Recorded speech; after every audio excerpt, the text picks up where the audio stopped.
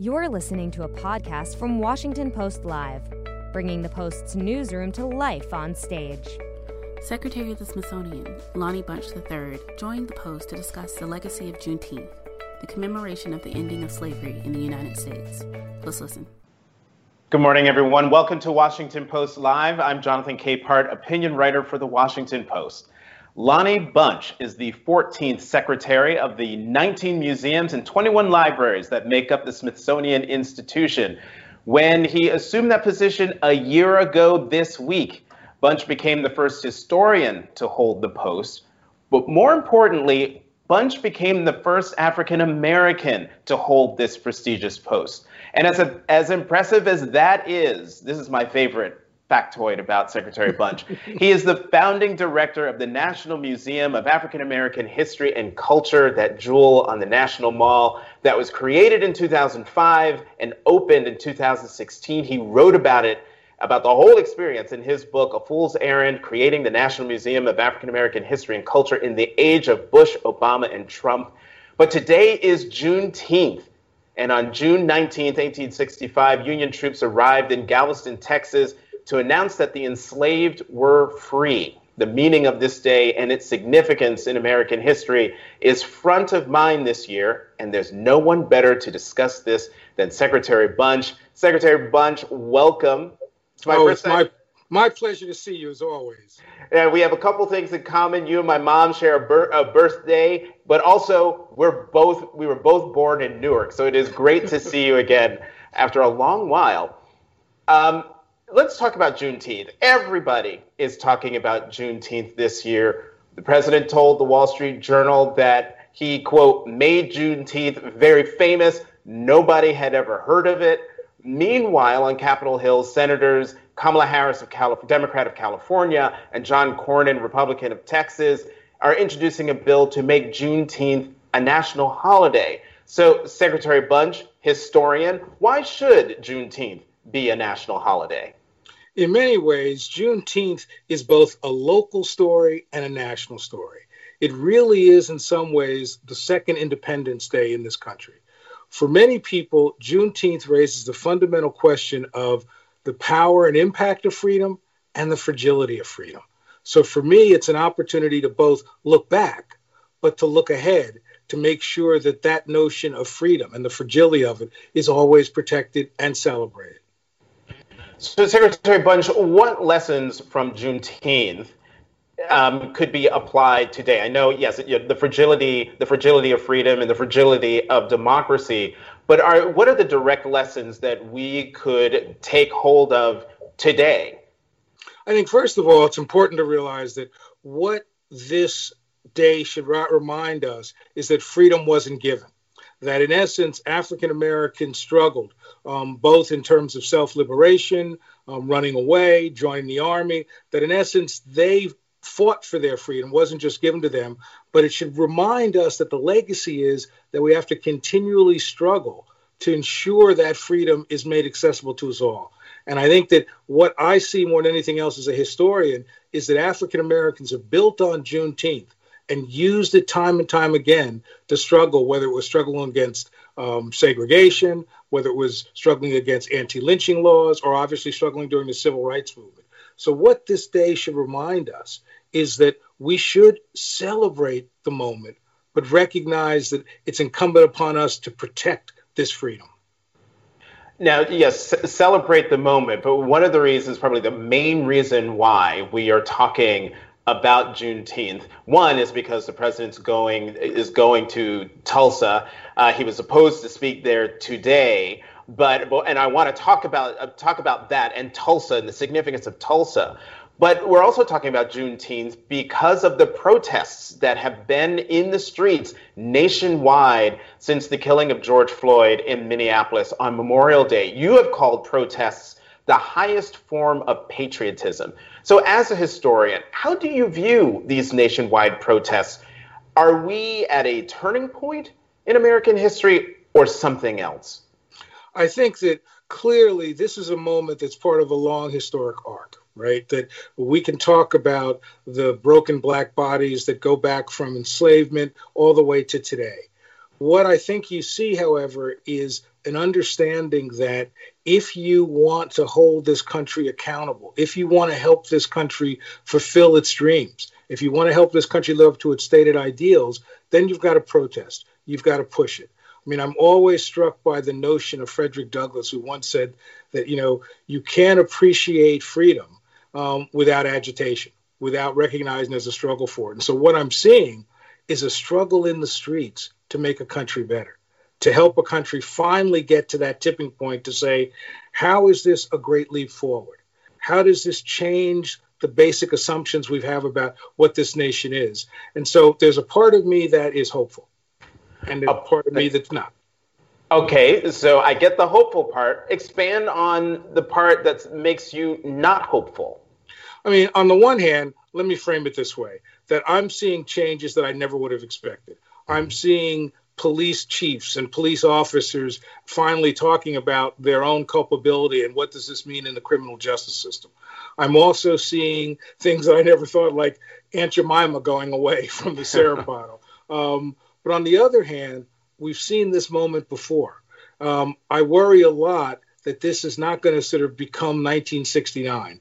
That in essence, if you remember, after the long hot summers and the changes of the civil rights movement, Richard Nixon is elected on a law and order platform.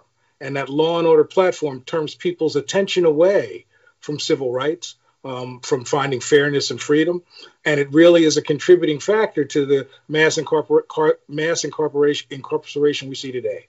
So I worry a little bit that this is a moment that could be taken away if we don't continue to push and see leadership at all levels demanding to say, this is the tipping point, this is the time.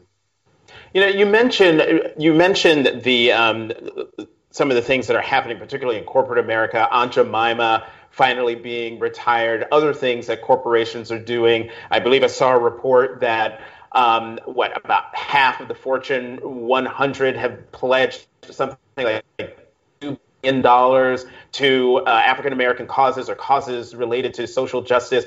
Do you view those as real is the word that comes to mind, or fleeting? Is this just a feel-good thing from your perspective that they're doing, and then as time goes on, that commitment will go by the wayside?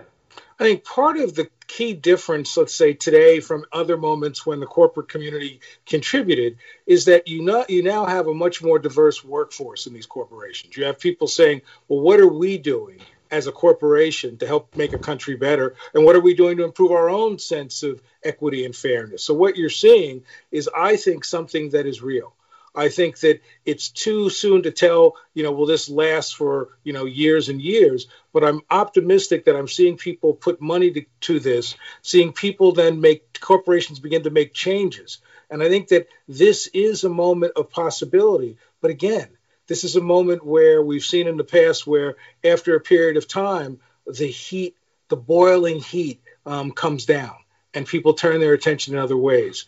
I do believe that the kinds of diverse people that I'm seeing contribute to this struggle, the fact that you're seeing a diverse group of people in the streets, you're seeing people from Europe saying that this is an issue for them as well as the United States, gives me hope that we can keep the heat up. Now, we have a confluence of historical events here. We've got Juneteenth, which is today, but as I was mentioning before, Tulsa, and the president going to Tulsa. Talk about the significance of Tulsa in the American story, but particularly in the African American story. Well, in many ways, Tulsa represented the sense of possibility that African Americans believed coming out of slavery, coming into the 21st century. The Greenwood section of Tulsa was really a kind of, they used to call it the Black Wall Street. It was a place ripe with Black businesses, a strong sense of community, a sense of economic prosperity, really an example of the best of what can happen to African Americans.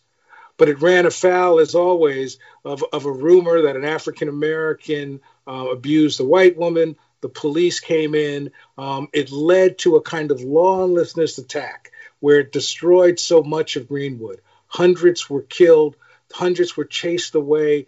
Whole buildings were destroyed. What it really told me is that the Greenwood massacre is really the sort of yin and yang of America. On the one hand, it is the best of what happens to many Black Americans in terms of creating this moment, but it's also said that it's run afoul of the sort of system and the notion of what Black Americans should be able to do. And I think the pain of that is really something that people still feel, and especially because what it symbolizes to me is the insecurity of freedom, the uncertainty of freedom, that here you're doing everything you're supposed to do, and it's taken away from you.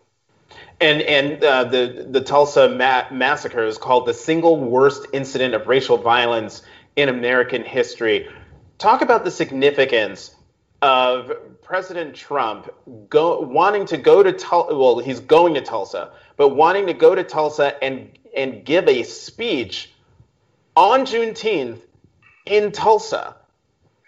Well, I think that it is, my belief is always that everybody should be educated, and that if this helped the president learn a little bit more about African American history, so be it. But I also think it tells you that there's such a divide in this country in terms of knowledge, in terms of understanding the African American experience, understanding African American history. This is a sacred time. Tulsa's a sacred city. And I think it's important for it to be celebrated as a place that was rebuilt, that African Americans didn't let the destruction stop them. But it also should be a cautionary tale about the limits of freedom.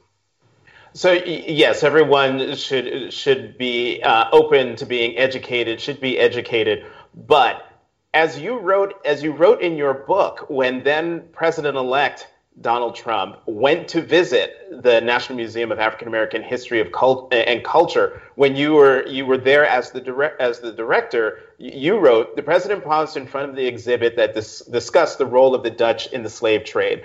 As he pondered the label, I felt that maybe he was paying attention to the work of the museum. He quickly proved me wrong. As he turned from the display, he said to me, "You know, they love me in the Netherlands." All I could say was, "Let's continue walking."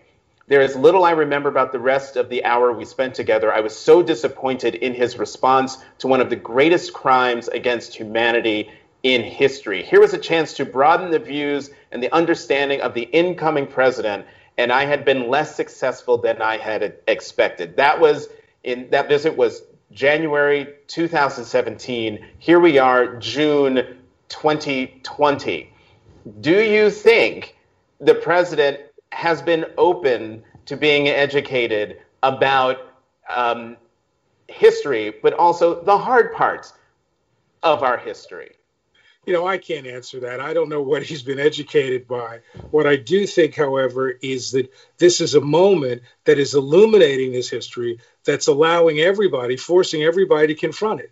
And I think that's really the powerful moment, that to have a president try to talk about Tulsa, even though he knows he's learning more about it. I think it's important to realize that this is a moment for people to better understand our history, and that excites me.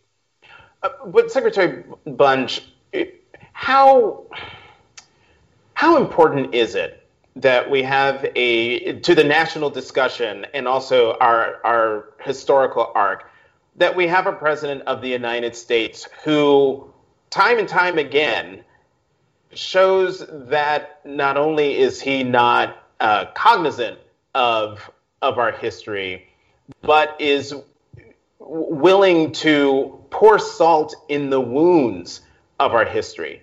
I mean, we're used to having presidents who are uniters and in moments of tragedy and crisis bring us together, and yet there are plenty of examples of the current president doing the exact opposite.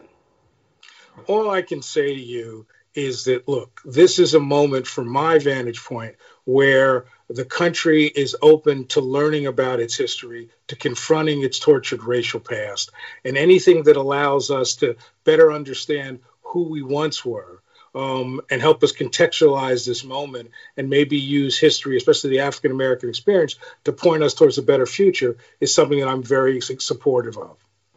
So I want to dive in a little deeper on something you mentioned before in terms of the hopefulness that you see coming out of the nationwide protests, and that is having police chiefs around the country saying that they need to do better and acknowledging the pain and the frustration out there in the country. This is, the relationship between the African American community and law enforcement has, broadly speaking, not been good and stretches all the way back probably to, we came to these shores in 1619. Is it possible to change 4 centuries of a relationship in the span of, one moment in time where people are in the streets demanding change?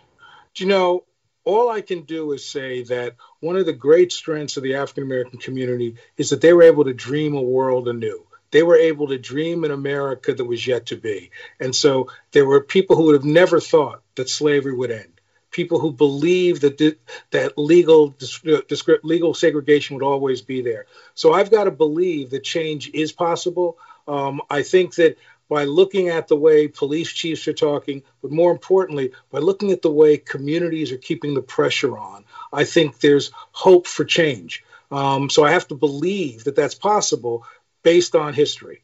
But I think the jury's still out. So, Secretary Bunch, I want to go to a couple of questions that we got from viewers. This comes from Katie Cordes from Montana.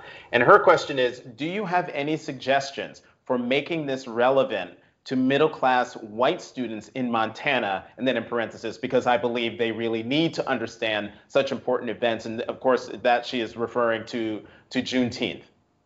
I think that there are institutions, educational institutions, museums around the country that have put their content online digitally that allow people to understand better this history. Because I think that she's put her finger on what is an important point. And that is that this is not a story and this is not a moment for Black people. This is a story and a moment for all Americans. And that the more Americans understand their past, understand their commitment, understand how we all are shaped by race, that gives us the kind of foundation to affect change. That actually brings to mind something that we've heard over the years, which is, particularly from white Americans, my family didn't own slaves. Why should I care about that? That's in the past. Why is that relevant now? What's your answer to that line of thinking? As James Baldwin said, we are trapped by traditions of history that we don't even know. My notion is that everybody is shaped by the experience of slavery. Think about it. All aspects of American life, politics, economic life, cultural life, was always shaped by slavery. In fact, economically, at the beginning of the Civil War, more money was invested in slavery than in business and railroads combined. And that, in essence, the traditions of enslavement, the treatment of Black people in terms of the police and in terms of mass incarceration, has always been shaped by that history. So I think that everybody, regardless of race, is shaped in profound ways by the African American experience. In many ways, what the African American experience has pointed to us is that almost every time the country has made great leap forwards in terms of fairness, in terms of democracy, in terms of citizenship, African Americans were embedded in that moment. So in some ways, we are all shaped by words from Frederick Douglass or Ella Baker. We are all shaped by the African American experience every day of our lives. The next question, it comes from someone whose name you will recognize, and it comes from Khalil Gibran Muhammad from New Jersey. He is a professor at the Harvard Kennedy School. He's also the former director of the Schomburg Center for Research in Black Culture in Harlem. His question is there on the screen. Does the Smithsonian have a new education strategy to teach white Americans about the history of race and racism that reaches beyond the new museum? And that's the National Museum of African American History and Culture, of which you are the founding director. He's absolutely right. We have to be broader than people coming to Washington. One of the things we've done at the Smithsonian, thanks to support of a corporation, Bank of America, we're able to initiate a major initiative called Race, Community, and Our Shared Future, which is really about sharing digital access to our collections, to this history, creating virtual town halls that allow people of different communities, different races to come together to grapple with this. It allows us to bring the best scholarship of people like Dr. Muhammad, who can sort of help us talk about this on a national level, but then focus it locally. So I'm committed to making sure that the Smithsonian is a value at this very difficult time. And part of that value is drawing the broad educational resources that we have that we can help America better understand itself and understand this moment. And then there's this question from James Pritchett from here in Washington, D.C., and more relevant to what's happening today, and that is, how will the Smithsonian include the Floyd murder and aftermath into the museum programs? Well, first of all, it's important to remember that the job of a museum is not just to look back. It's to collect today for tomorrow. So many times in my career, there were stories I wanted to tell, and museums didn't collect the material. So I'm committed to making sure that the Smithsonian collects this moment in a myriad of ways. Part of it is making sure that we're part of the collecting of all those signs and drawings that were on the fence in front of the White House, but also that we're doing oral interviews with people on the streets. We're asking them to share their photographs, share the videos they're taking, to make sure that we understand how we do this. And we're doing things in a way, my own daughter is an ER doc in Chicago, and so she's going to share with us all the protective equipment that docs wore during those periods. So our goal is to make sure we can ensure that we can tell the story now, but that 50 years from now, other scholars will be able to interpret this and make it accessible to the public. We've got about eight minutes, and I'm going to try to cram in as much as I can before we have to go. Let's come back to those demonstrations and the protests that have been happening around the country. A lot of people have been making mention of the fact that it's not just Black people who are out there protesting, that a lot of these crowds are white, predominantly white. Which, to your point about being hopeful, it's what makes me hopeful. Why do you think there is greater diversity of those taking part in those protests and also talking about issues of race today? I think part of it is social media, right? That people are able to sort of not just see this horrible murder of George Floyd, but have the kind of conversations about it, bring people together to demonstrate. But I also think that there is a profound sense that this is so wrong, that people who care about America, especially younger Americans, feel this is their moment to make a difference. And so I think I'm very hopeful because of that diversity. I'm also very hopeful because I see what's happening in Europe. And as you know, part of what happens in the United States is we want to be seen as the champion for the world. And so as Europe begins to criticize us, as Africa begins to criticize us, I think that's also going to have an impact on how we move forward. But I think that this is a wonderful example of how people who are younger recognize this is an opportunity to confront a wrong. And I'm moved by the fact that this has gone on day after day after day. I remember protesting the war in Vietnam or civil rights demonstrations. They didn't go on day after day after day. This gives me hope that there's a commitment to keep the struggle, keep fighting until we make the changes we want. Now, Secretary Bunch, this has been a tough time, not only for the country, but for African Americans in particular, and maybe I'm putting myself on the couch. It's been hard. It's been very difficult. This is your line of work, cataloging and chronicling our history, African American history, but also American history. And a lot of it is dark. How have you been able to keep your head up? What advice would you give those of us for whom it's part of our job to chronicle this history, but there are some days when the burden, the load just becomes too heavy?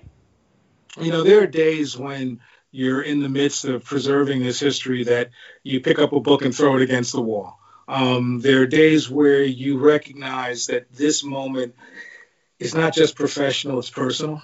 You know, you remember your own interactions with police. You remember the moments when race tapped you on the shoulder. And so I think part of it is actually being candid with yourself about how you're feeling, about how this has shaped you. But also for me, where I take sort of strength is the resiliency of Black folks. The sense that people survived the institution of slavery, that people were able to sort of keep families, keep hope alive. And so for me, it's reaching back and saying that this is a community that shouldn't have believed in America, but believed in an America that didn't believe in them. And so that kind of sort of sense of stepping forward, drawing back really helps me. And the other thing really for me is I dip into my own family, and I think about my grandfather who started life as a sharecropper and refused to let that define him, and how his actions changed the trajectory of a family. So I find the hope there. And what do you say to white Americans who are out there in the streets, or might not even be in the streets, but who are trying to understand and figure out, how do I become an ally? An effective ally, not just an armchair ally, but someone who actually can be a part of change? What would you say to them? I think, first of all, educate yourself to the struggle. Understand this history, understand this moment, but also recognize what are the things you can do in your local community, the involvement that you can, whether it's providing support, whether it's getting involved in local demonstrations, and that in essence, what I really hope people recognize is that this is a moment for all who care about America, who care about the best of America. This is a moment for them to step forward and find whatever way possible to be part of the struggle, but recognize that it's not a momentary struggle, that this is the commitment for the rest of your days to help make a country better.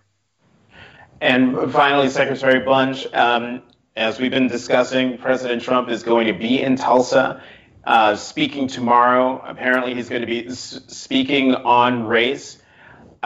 Pull him out of it.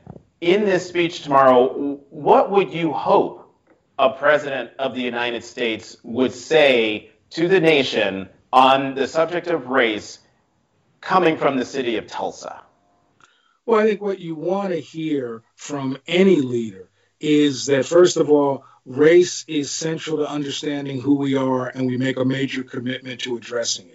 You want people to recognize this is a story that shapes everybody, not just Black people. And what you want is you always want hope. You always want somebody to help bring us together. And so ultimately, what I always want to hear is somebody who recognizes the challenge, the difficulty of grappling with race, but recognizes that that is a major part of what he or she as a leader needs to do as we move forward. And in the 2 minutes that we have left, how are you going to celebrate Juneteenth? I am going to call my daughters, and we're going to talk about family, because one of the things that I think is a legacy of Juneteenth has been the importance of family.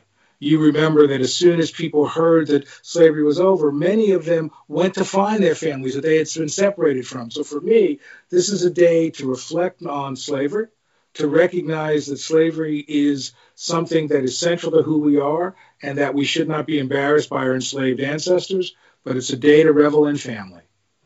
Secretary Lonnie Bunch, Secretary of the Smithsonian Institution, it is great to talk to you. Thank you very much for coming here.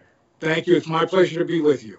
Thanks for listening. To hear more interviews from this series and other Washington Post Live programs, visit us at WashingtonPostLive.com.